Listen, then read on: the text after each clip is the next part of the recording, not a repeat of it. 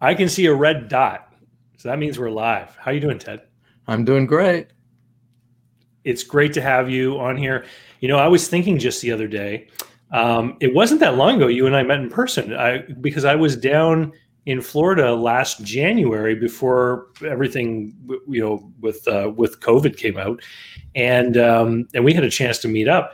And wow, what a year it's been, hasn't it? Lots of new things happening.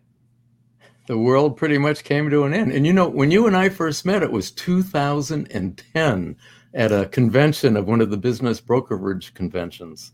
That was in Orlando at one of the Universal resorts, wasn't it? And one of the hotels. Yeah, I remember that. It was the weekend the Harry Potter exhibit opened. Yes, I didn't go into Universal Studios, but you could walk over to the Main Street City Walk place that they have over there, and there were restaurants and things. And I went over to eat, and I remember the crowds of people. And in the evening, you would see crowds of people with all the different Harry Potter paraphernalia and funny hats and glasses. And I just thought to myself, wow, they're making a fortune there today. But it's hard to make money in business. Obviously, they spent a lot of money to build the attractions there. Ted, people are filing in. We've got 11 people that are watching us right now. And I want to say welcome to everyone who's watching later in the recording. One of our friends, Mike, over at Exit Oasis, has been waiting. He says it's going to be Dave and Ted's Excellent Adventure. And I think that's great. I'm looking forward to this too. We have known each other for quite a while, and we've talked a lot about buying businesses. But there's a lot of people out there who are going to be watching this and on the stream who probably never met you before. So let's talk a little bit about you and your background, Ted. When did you get started helping people buy businesses? Oh, probably in the late 70s or early 80s. Yeah. And so how did that unfold? How did you recognize this as an opportunity? Was it some deals that you were working on your own behalf that kind of opened your eyes to the opportunity? Well, I bought a wonderful business the wrong way, and it turned out to be a disaster. And I spent a year in litigation and end up getting the transaction rescinded and my money back. And after that, I decided to learn how to do this. And after learning how to do it, I started working with corporate executives because I had a consulting company before I did my own dumb deal. And this has evolved over the years. And I think it was in the 80s, I trademarked my title, Business Buyer Advocate. And so, I've always been interested in this topic, obviously, and I've ended up in this industry as well. I'll sometimes go and find books from that period, from the 1970s, 1980s, that talk about the way deals are done. And what is fascinating is given what I know now, I can read some of those books and realize none of the stuff that they're talking about here is applicable anymore, because the way that banks make loans and the way that businesses are evaluated and all this kind of stuff has evolved and changed through crises usually, right? The savings and loan crisis, changed appraisal, for example. And as we move forward, banks aren't willing to do what they once were, and everything becomes a little more tight. How have you seen buyers' education change with the internet? Oh man, there's a lot more opportunities, a lot more scams, a lot more do-it-yourself people, and it's because there's so much on the internet, free how-to information, and a lot of it's bad information.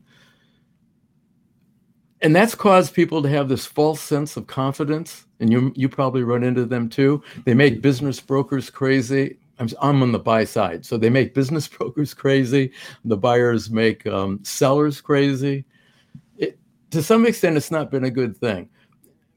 Another thing that's happened is it's distanced the buyers or the searchers from brokers and sellers. It's just so easy now in social media not to actually have a face-to-face conversation with somebody.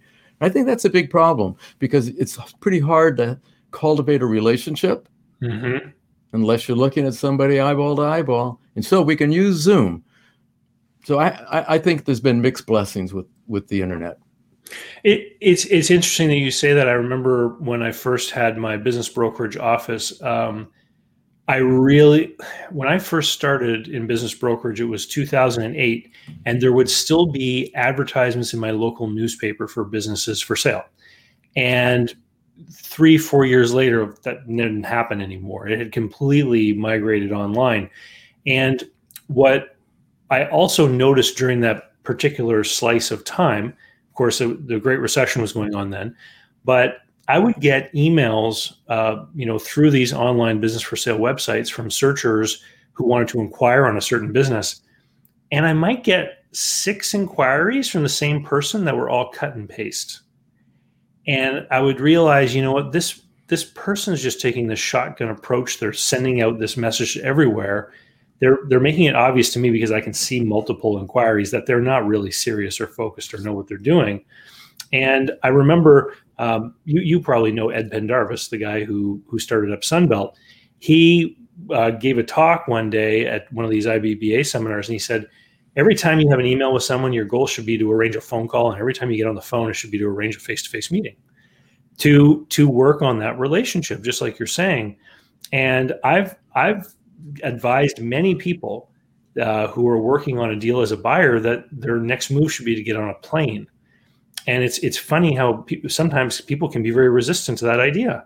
What do you say when people run into that? I mean, you're working with people right now in different countries. Do you encourage people to get out there and get face to face? I'm working with people in the UK, Canada, USA, Australia. I tell them every communication needs to, other than that, make a connection by email or online if necessary. Immediately go to Zoom. Mm-hmm. Immediately go to Zoom. And if the deal you want to do is in your city and you can be safe about it, face to face, in human interaction, it makes a huge difference. What the clients that you work with, how would you describe the typical deal that they're working on? Are there certain parameters that you could kind of illustrate sort of the bucket they fall into? Yeah. I work with buyers who are buying businesses where the price is somewhere between $1 million and $5 million, sometimes more, up to $20 million. I almost never work on what's called Main Street businesses. What I'm known for is only working for clients who want to buy a mature, profitable, and fairly priced business with sustainable competitive advantages, even now in the pandemic and recession. I'm not one of those guys teaching the get-rich-quick classes by businesses with no money. The people who hire me, they're already knowledgeable in the industry. Yeah, I don't have to know anything about it. I don't have to be in their country. What I have to know how to do is set up a plan so that they can find the deals and do the deals, and then I help them and the rest of their team get the deal done. Yeah. It's what you're saying is basically the person that you're helping, the buyer you're helping, is familiar with the industry, but they need help with the deal making part, which is where they can draw upon your experience to help negotiate where they need to go next, what they need from their attorney, what they need from their CPA, how to go and find information from a banker. We've got a bunch of people here that are starting to pile in and make comments. Jordan says that it's an excellent adventure indeed, and wanted to say hi to us. Desmond Jordan, another Jordan, was wishing us a good afternoon. It's interesting because I'm very much in the Main Street space that you described, kind of south of what you're talking about. And I often describe your space as sort of the lower middle market. One of the things that we often say about the lower middle market is that you get these more professional buyers that are into that market, the private equity groups and things like that. Have you seen over the last couple of years leading up to the pandemic that multiples were changing in that space? Well, I can't talk about private equity groups because I don't work with them. My client is generally a first-time buyer, and that's a private party, or the buyer owns the business and wants to grow it. And I'll give you an example. I have a client in England who sold a company in 2019. He hired me in early 2020. He bought a business in March, and he just bought the second one this week, 2 weeks ago. Mm-hmm. these people are finding that there are lots of opportunities out there. It's just an endless stream. So when I was asking about, private equity and multiples, I guess what I was alluding to would be like, do you see a lot of competition amongst buyers in the space that you're typically working with? Oh, yeah. I mean, it's getting dumber by the day. Okay. I'll tell you what's happening, and business brokers will attest to this. If you had one on now, if he's listening, he'll probably say something about it. What's happening is there are fake gurus out there, and these people teaching these seminars on how to buy business with no money and all the shortcuts. And those people are making everyone crazy. So there's a lot of competition. But we like that because when we show up, because we're well prepared and we have the money and we show the money up front, which is what these posers don't do. We show the money up front. We show the credentials up front. By up front, I mean the first conversation. And we don't tell them, we show them. Show the money. So those of you who are listening, that's the key to being credible. As for multiples, the businesses that did well before the pandemic, the businesses that are doing well, and if they continue to do well, they are selling at the top of what I call the reasonable range of value. And that is what buyers should consider to be the maximum price they pay. But if you get into a bidding war with other buyers, guess what? The dumbest bidder wins. So we do not pay over the reasonable range of value. Now, for the businesses that are struggling, my advice has been all through the pandemic, don't pay attention to them. Either sit on the sidelines, don't buy them. And the reason I say that is you can make a bad deal. There are no cheap businesses. Well, this is great, and I want to get into this in depth a little bit more. But to your point about having money, we have someone in the audience here, Hermosa Beach Joe, who's been on a lot of these live casts. Hey, Hermosa Beach, it's good to see you. He wants to ask how much of a down payment a $1 million business typically requires, assuming the bank is a lender. Well, it depends. And by the way, I'm from Manhattan Beach. I'm in Florida now, but I grew up on that beach.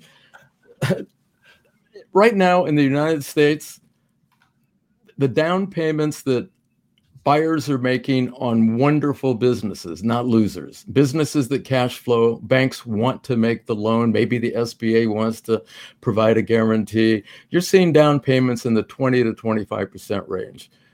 In overseas, like in Australia and in England, the down payments are much higher because there are no government programs, no guarantees, at least none that my clients are telling me about. And the down payments there are maybe in the 40% range, 50%. Over there, the sellers carry a lot of buyer financing, a lot. Here, the sellers are carrying what, David, 10, 20%? Yeah. Sellers are, I'm not a fan of the 90% SBA financing. I've made videos about this. It's not enough skin in the game for sellers. And sometimes the banker, of course, they want to make the biggest loan they can. So the banker's actually got an incentive not to help you get, the seller with skin in the game. But I see it all the time where brokers are announcing that sellers have been pre-prepared to hold 10%. Like, that's not enough. That's not enough. You want someone to be more engaged for the long run. But to your point about other countries, I mean, I'm based here in Canada and I work with people all over as well. And in every country outside the United States, bank loans are limited to some percentage of tangible asset value. So if there's equipment, machinery, vehicles, that kind of thing. And so, down payment can be larger on the buyer's part. The bank is making a much smaller loan. Depends on the makeup of the business, what type of business it is. But sellers, I'm friends with a gentleman here whose family had a 30-year plus business that they sold for multi-million dollars to $1 billion company out of Quebec. And not only were they asked to hold a large note, they had to completely subordinate and wait 5 years for their payments to begin. And that is something that is, sometimes sellers in the States find it unbelievable that people would agree to those kinds of terms. But You have to, believe in the business and believe in the buyer if you're going to accept a deal like that. And as a buyer, I always say that's what you want. You want the seller, who's the expert on the business, to have confidence in you and the business. It's an indication that you are doing a good deal. Look, I'd like to be on record for this. When people ask what's a normal down payment, really what they're thinking about is leverage. Here's what I tell my clients. I'm telling everybody. Do not over leverage. And these so-called 10% down payments, show me a business that can handle the debt service on a 10% down payment by a buyer and 90% financing. I don't think they exist in businesses priced below $5 million. I call it the day two problem. Is everybody is so focused on how do we knit this deal together to get the financing done? Nobody's thinking about day two, which is now you own it, you have all this debt, you have to make it work. And in the Main Street space, I see financial statements all the time for multiple years, where the revenue will bounce around 10 to 15%. And if it's like that for several years, well, that just means to me that's kind of flat. That's normal. But a 10% or 20% drop in revenue in 1 year could be 30, 40% drop in profit. And to your point, if you've allocated your free cash flow to debt service, all of a sudden you're eating macaroni. It's not a good day.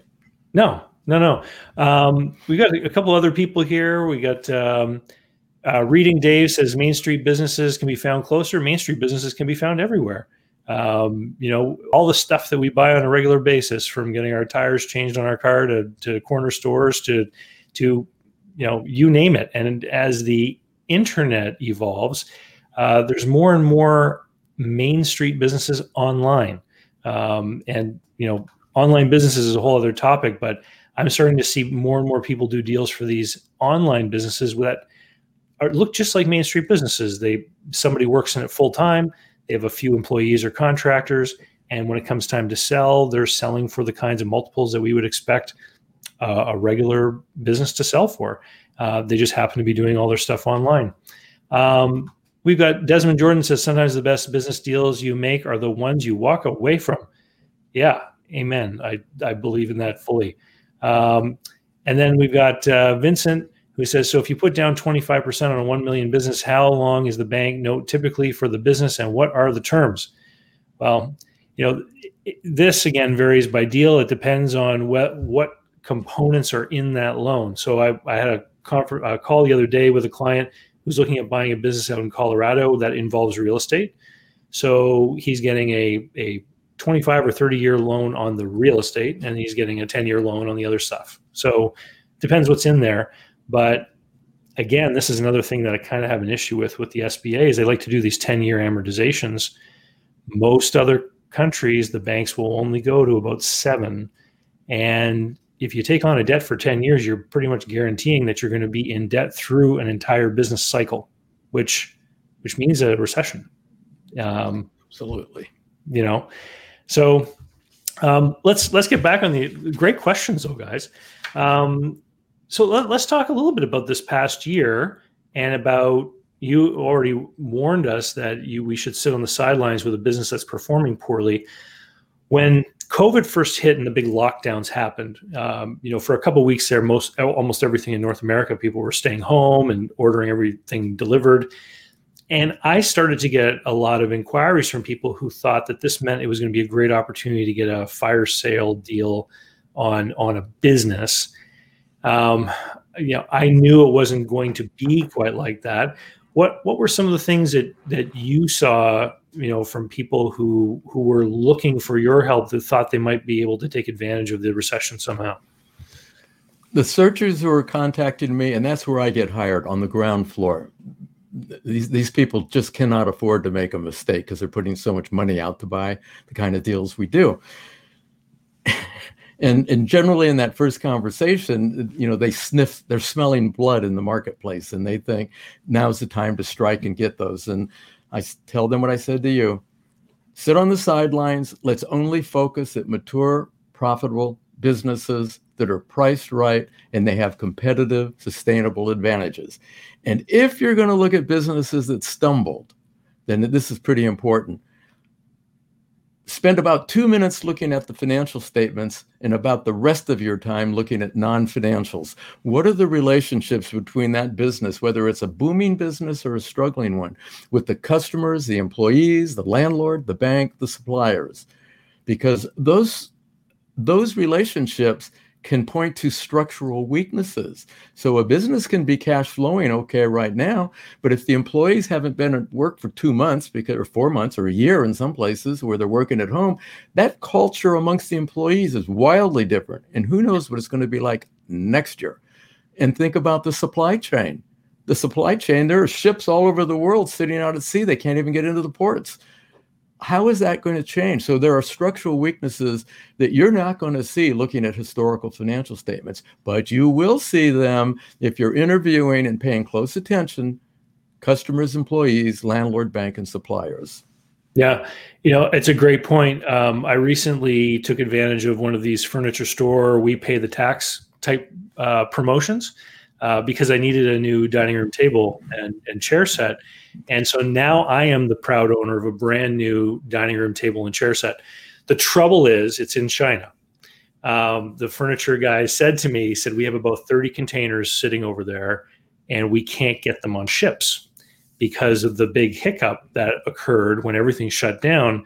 There's now this backlog. And so they're confident, though, that I can get my table and chairs for sometime in July.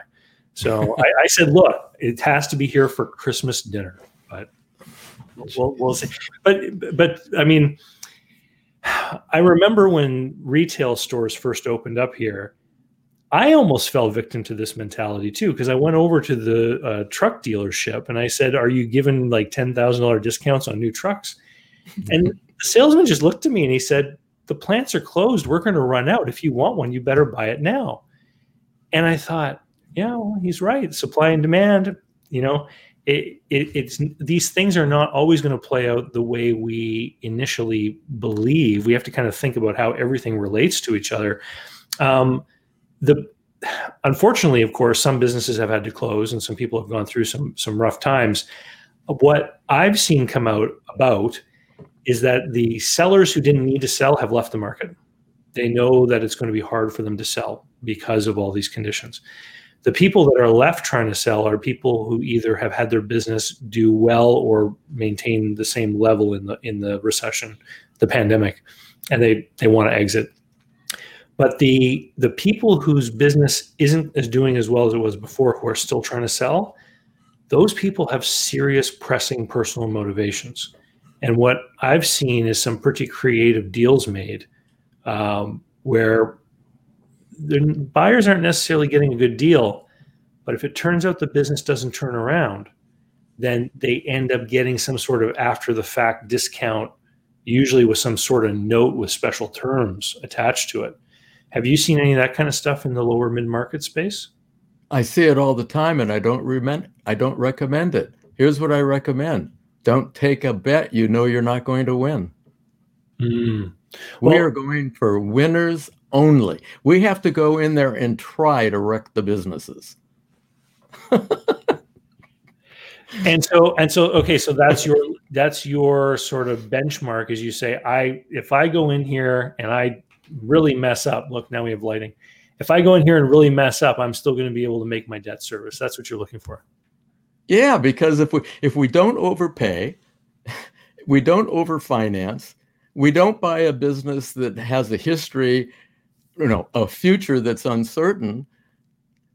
If it's a slam dunk winner, and by the way, the businesses, we don't buy newbie businesses. They're all 5, actually nothing like that, 10, 20, 30, 40 years old. So we go back to the Great Recession or the global recession.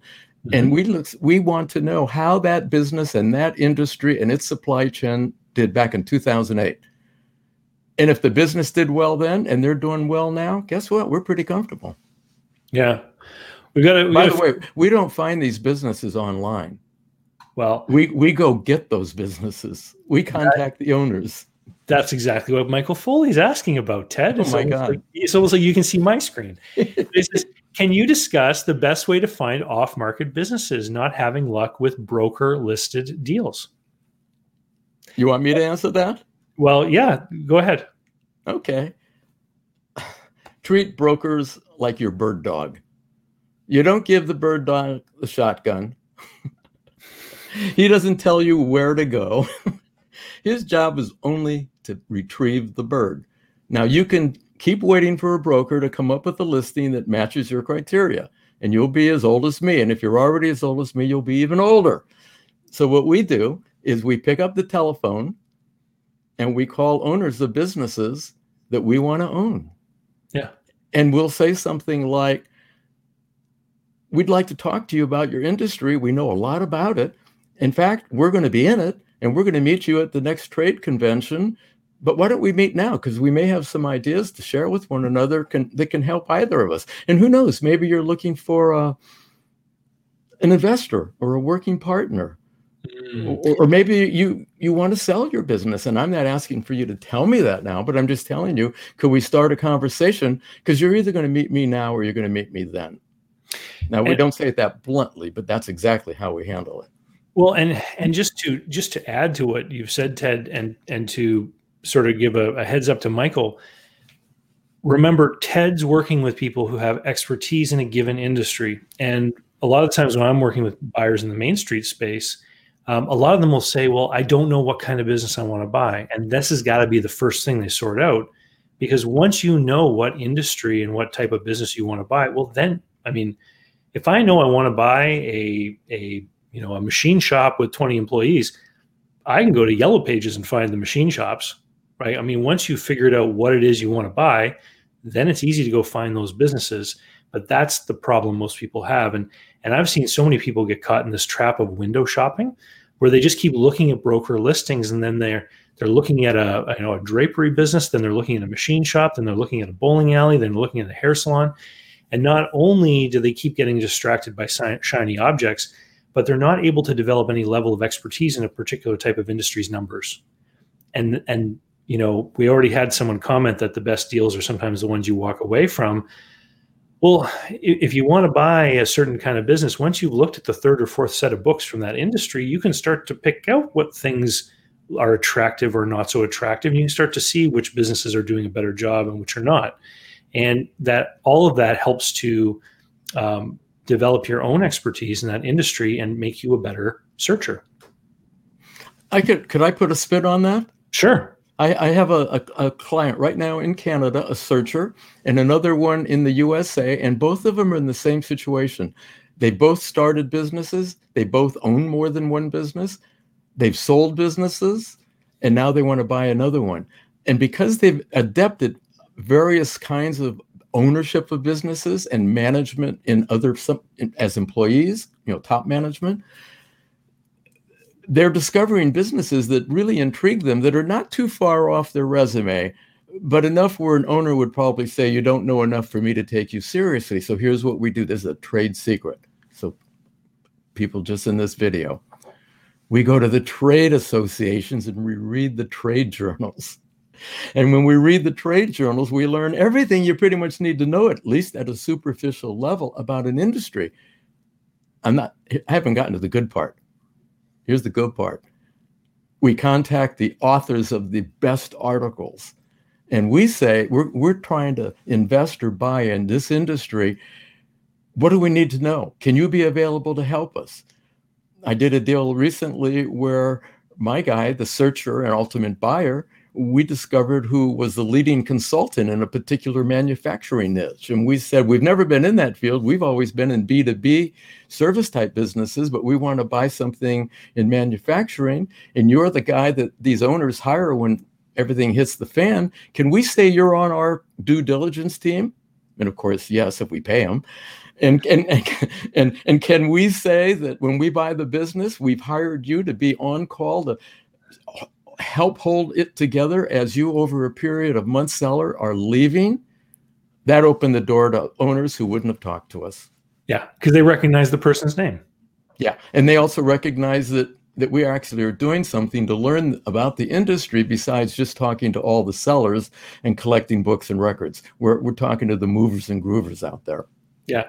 This kind of idea, going to the outside character who's known in the industry, it happens in every type of space, you just have to be a little bit creative sometimes. So my father-in-law owns an auto repair shop, and when he needs to hire a new technician, he doesn't put an ad in the paper. He tells the Snap-on tool man, because the Snap-on tool man knows every technician in town, and he visits them all once a month, right? And so he spreads the word. And so every industry, every type of niche has got these people that orbit who just happen to have relationships with everyone. They can be invaluable people to get to know. You got to know what you want to buy first. And that's the key to it, right? Well, that off-market question, what David just said, it's not only for employees, but suppliers know everyone in the industry. They know who ought to sell. They know who's doing well. And I am telling you, if you're a salesman and you earning 5% of your income from a particular customer, and that's the wrong owner, it should be nice if that owner was replaced. There are ways to communicate that to buyers, legitimate buyers who are well advised and can prove it, because the salesman can say to the owner nicely, I met somebody who would really love to get in a business like yours. Let me make the connection, right? Yeah, absolutely. Banks too. They like to get paid, and they can smell when a loan is going to go bad way before it does. And we've gotten lots of great leads from bankers who could tactfully make the connection to a searcher. But you've got to be credible searchers. You can't have just graduated from the class and spew out stuff you downloaded from the internet. Nobody buys that anymore unless they're idiots. Well, exactly. You have to come across as a credible, qualified person. That means you've got some kind of experience. You got something on your resume that shows that you have an idea what you're doing. I got another question here. This is another one from Desmond Jordan. Day two syndrome is another downside of commission brokers. They're only rewarded for getting a deal done, not necessarily the good deal for either party. They get no reward after day one. You've mentioned it already a couple of times about no money deal kind of shenanigans. A business broker put a comment on one of my videos I've made about buying a business for no money down, where he basically outlined how he was able to put a deal together with the buyer having no money. One of the components that he listed is that the seller of the business took a merchant cash advance against the credit card terminal, and he took that money away. So the buyer took over the business, took over the credit card terminal with that contract, losing 10% of receipts. Okay. And so it was a landscaping business or something. So I went into a database I have access to, which has average industry numbers. And I said, look, in the landscaping business, the average net income is about 10%. So you basically just helped a client get into a business where he is now guaranteed not to make any money in the first year. And, and you're proud of this because you helped them get it done with no money. And a great example of the day two problem. And it's true. Brokers have to get deals done in order to get paid. Not many brokers out there create the types of deals that you're talking about, where two people might come together. I had one again in my own business buyer coaching program, where a buyer approached a company.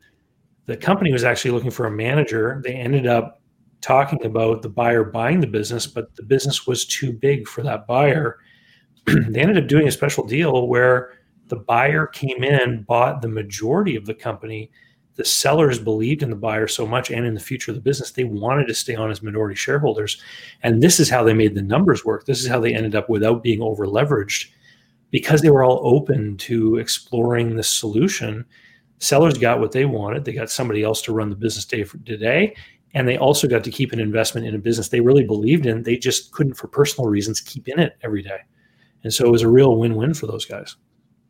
I've never been a business broker, never wanted to be one. I've never understood why people go to work trying to sell a business and not get paid unless it sells.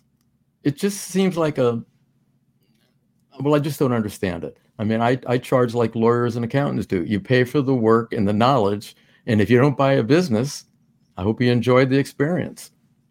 Well, it took me about 36 months to arrive at the same conclusion, Ted. Now, just in case anybody wants to think I'm flaming business brokers, I'm not. My website, partneroncall.com, I have an article. It's called 62 Reasons Why Sellers Hire Brokers. I am a big believer in the top quality brokers, big time. There are 62 reasons, deliverables that they provide to owners.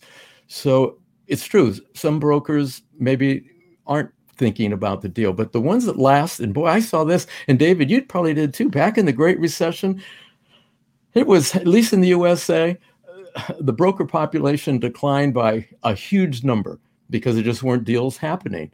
But the brokers who made it through that time period, those are the guys I watched, and that's where this idea of the 62 reasons came from, because they do provide big value and they help facilitate deals for buyers. I never tell buyers to rely on a broker. They're definitely not on your team if they're selling the listing.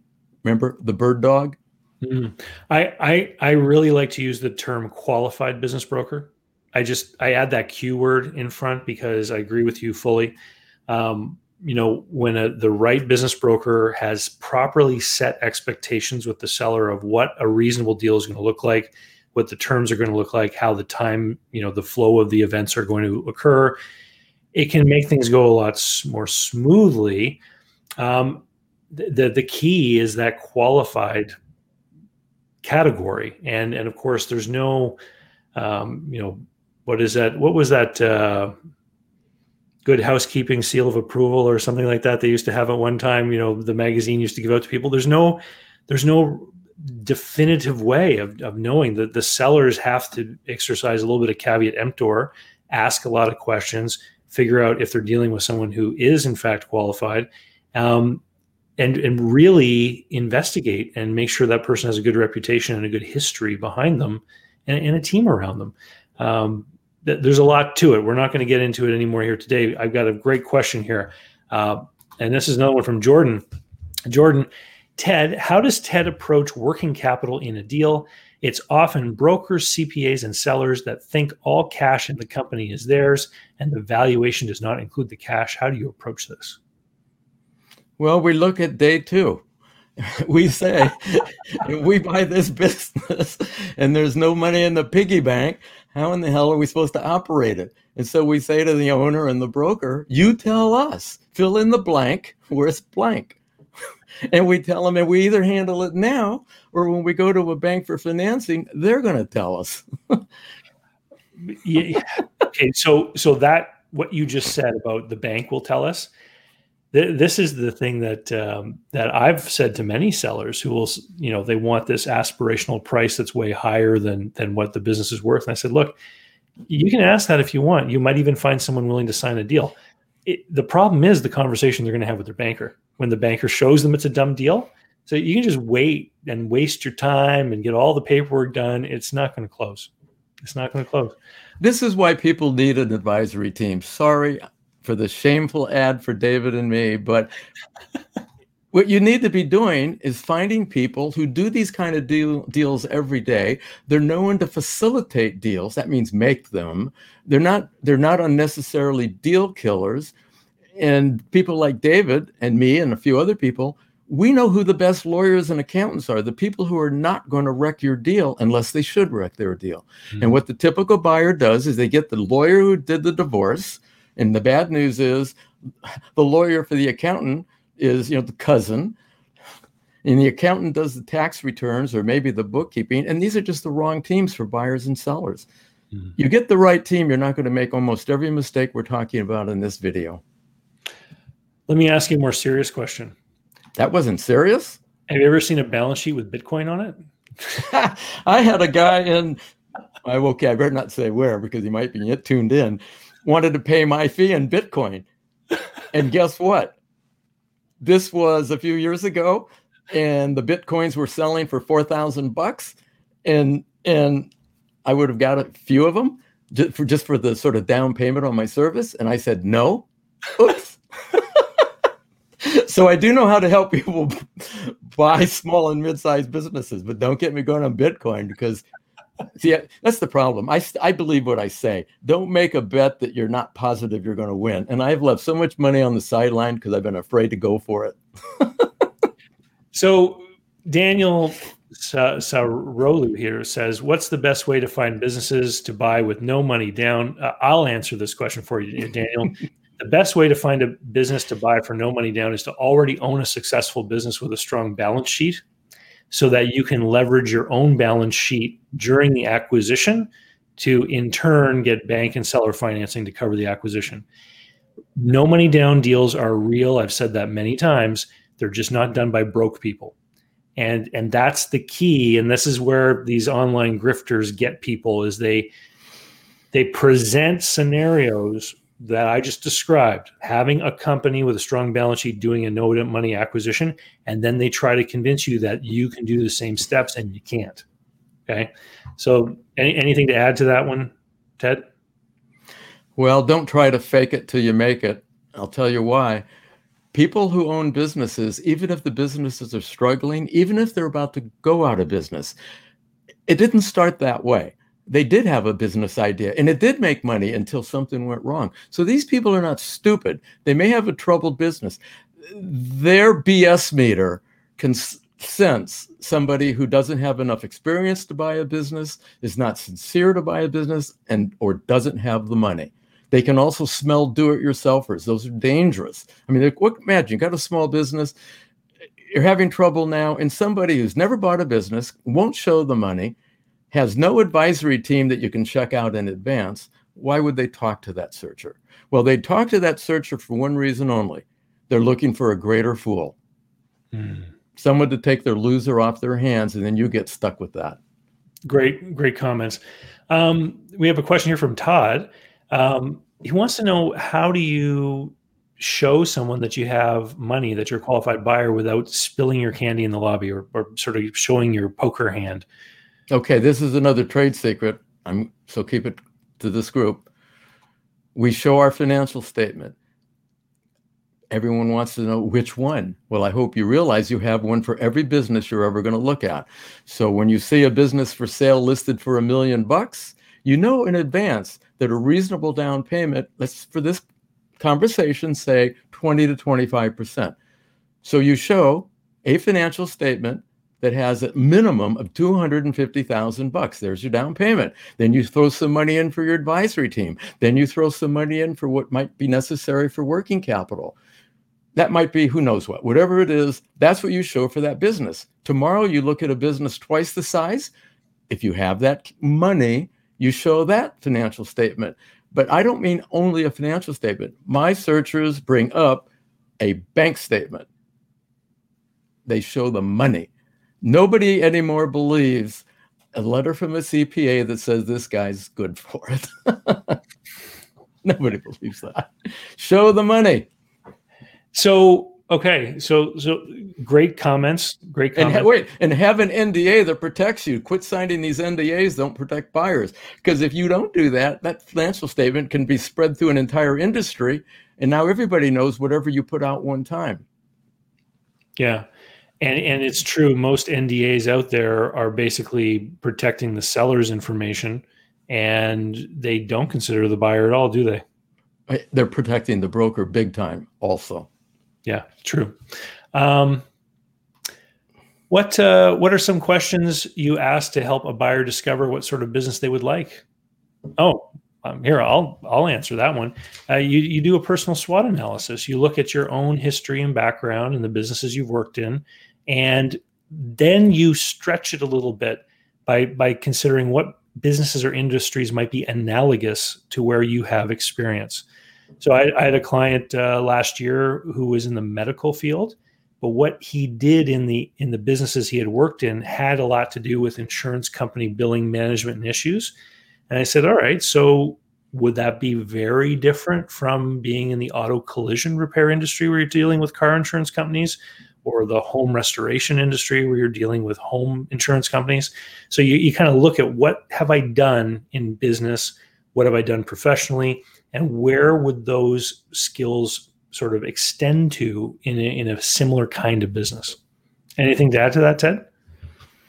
Well, it's like asking me, what kind of women would I like? Mm-hmm. How would I know?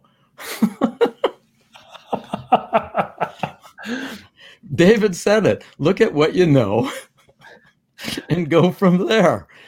Don't expect us to tell you that.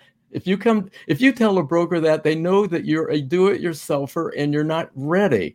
You need to decide that on your own. You get someone like David, someone like me, and we can show you, not show you, because I don't do that. What I say is, what do you know? And then we look at the resume and say, what can connect? But there are no suggestions. It's self-evident. It really is self-evident. And if it's not, then maybe you shouldn't be thinking about buying a business. Yeah, great points. I've got Desmond says, me too. Took me 36 months to leave, was waiting for the recession to arrive in 2008, never really arrived in Canada. So Desmond, I guess, was a business broker as well. He says, I bought a business in 2010, but prices had not dropped much. What about this time? Will there be a fallout and deals to be had? I think we've touched on this earlier. Businesses are priced as a function of their cash flow. And if a business has a falling cash flow, then I would hope that the price would be falling. What I have seen, I'll give one quick example. It was a pizzeria, a franchise pizza restaurant that had a dining room. And the business probably would have sold for over $300,000 before the pandemic. The buyer and seller came to an agreement during 2020. It was $250,000. However, the seller only got $180 on closing day, and $20,000 was held in escrow by an attorney for 12 months. And the condition was that if the government closed dining rooms again, the money would go back to the buyer. If the government didn't close dining rooms in 12 months, it went to the seller as well. Spoiler alert, the government did close dining rooms again. So that 20 grand went back to the buyer. So that was the first discount to this $250,000 deal. And then the last $50,000 note is payable in 3 years' time, but only if there are 3 consecutive months in 36 months that have equal or greater revenue than the 2019 numbers. So that means they have to have a July, August, September with higher sales than July, August, September 2019. So basically that last $50,000 note is simply the seller getting a bonus if it turns out that the business recovers to what it once was. And if the business never does recover, that money's not going to be paid. And so that's the kind of thing I've seen. It's a cash flowing business at the $180,000 price. And that's how buyers are protecting themselves while still making a deal that a seller might find attractive, because these guys know that a buyer can't afford to pay the old price. But they're really hopeful, Ted, that things will recover, and they want a little taste of the, bounty if things do get back to the way they once were. Could I put some spin on that? Sure. Time is money. If you're looking for a business that's going to net $20,000 a month, and it takes you 8 months to find that business where you can buy it for a little bit less. Had you bought it in the second month, you'd have that $20,000 in your pocket. These deals that you're hearing about, it's like real estate agents. I don't know where I live. All the real estate agents drive Mercedes. Oh, they must be successful. Yeah, and they're leased. And they're living in apartments, and they use screensaver or green screens behind them to show an office that's drop dead beautiful. So when you hear people talk about these one of 1,000 deals where you could get it for almost no money, or you got a really good deal because the seller's dead and he died yesterday. I mean, you can wait for that, but you're going to be real old. Why not just go out and look for mature, profitable businesses of any size and pay the seller a fair price and quit nickel and diming them? You get your deal sooner. Great points. I got one of your friends on the line, Peter Nola. You know this guy? Oh my God, Peter Nola from New Zealand. Hi, Peter. Oh my God, this is one of my favorite people in the world. I'm not kidding. Remember, I told you there are business brokers out there that I totally believe in, and they provide 62 reasons for. This is one of them. Awesome. Welcome to the show, Peter. Great to have you on. And we're pushing an hour. We better wind this thing up. Another question from Daniel: can you structure a purchase a business with sweat equity or a finance by the seller payment plan as a follow-up to the no money down question. Thank you.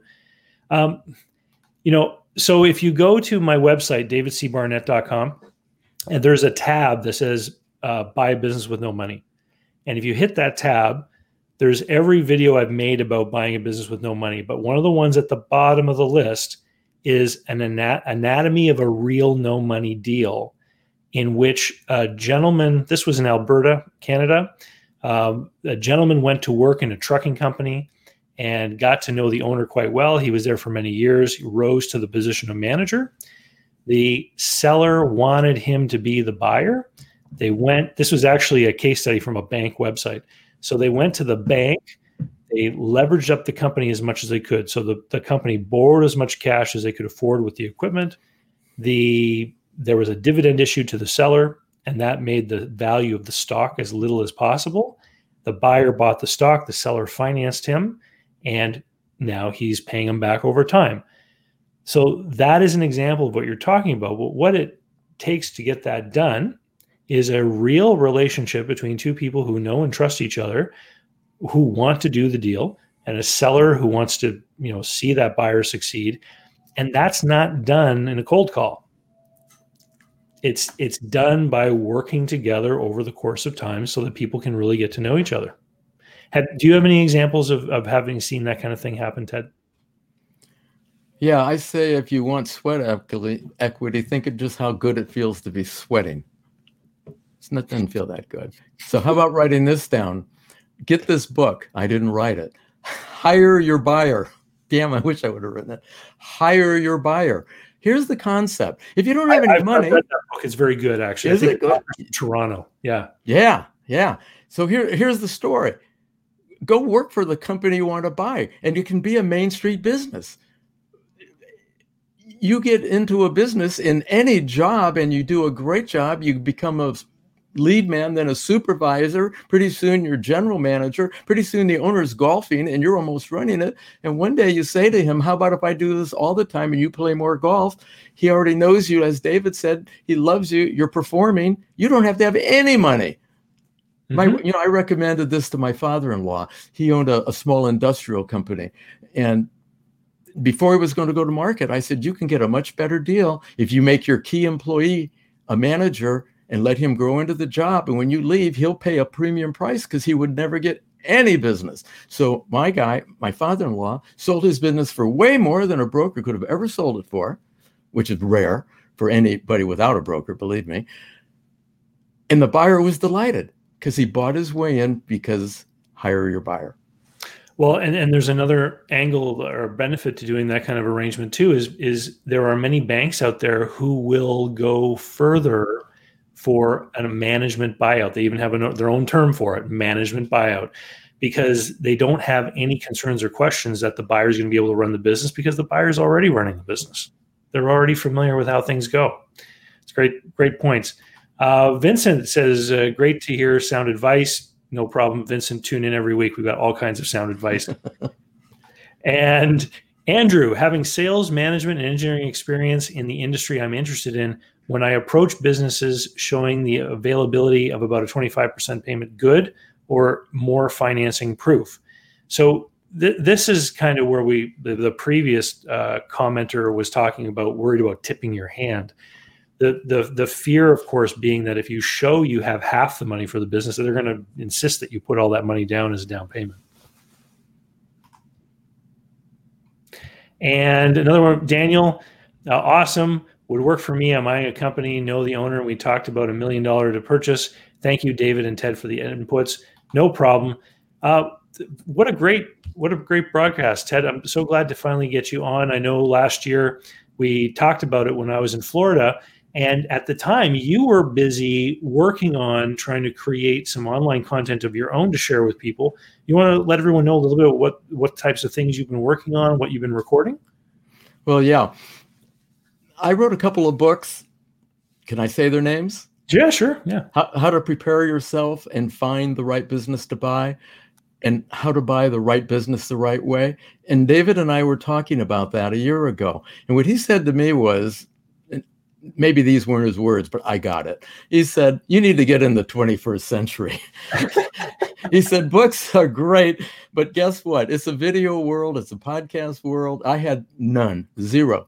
And thanks to David Barnett, I have 50 some now. And so I'm going to, can they find that if they go to partneroncall.com? Yeah, go to partneroncall.com. You can get these books now in ebook. This is the first time I'm announcing this. Just another thing David suggested, it's taken me 13 months, but I've just hired somebody to publish these books on Amazon, so we have soft cover. For every book I sell as an ebook, I get somebody that says I'd buy it if it was a soft cover. So we're going to be there soon. Meanwhile, buy the ebook on my website, partneroncall.com. And speaking of that, I'd like to ask everybody this. I hope this is the last one of these any of you ever tune in on. Not look at David. Not because he's not good and I'm not. It's that instead of watching this stuff, hire the right advisory team and go out and do a deal. Well, there you go. I'm going to put a link to your YouTube channel and to your website in the show notes. So anyone who's watching the recording afterwards will be able to see that. If you're live right now, I think Partner on Call is in there, but I haven't put a link to your YouTube. I'm going to add that. And I just want to say a big thank you, Ted. I've known you for a long time. We've talked many times. I've learned a lot from you. And I'm really happy to be able to have you on the show and to make people aware of the stuff that you have online as well and your new books. Hey, thanks for having me and thanks for coaching me. No problem. With that, we'll say see you later, and we'll say bye to everybody. And don't forget, hit the like button because it helps the algorithm, and I'm supposed to ask you to do that many times through the show, but I keep forgetting. So please, if you're out there, hit like. It really does help out. And with that, we'll say see you later, guys, and we'll talk to you next week.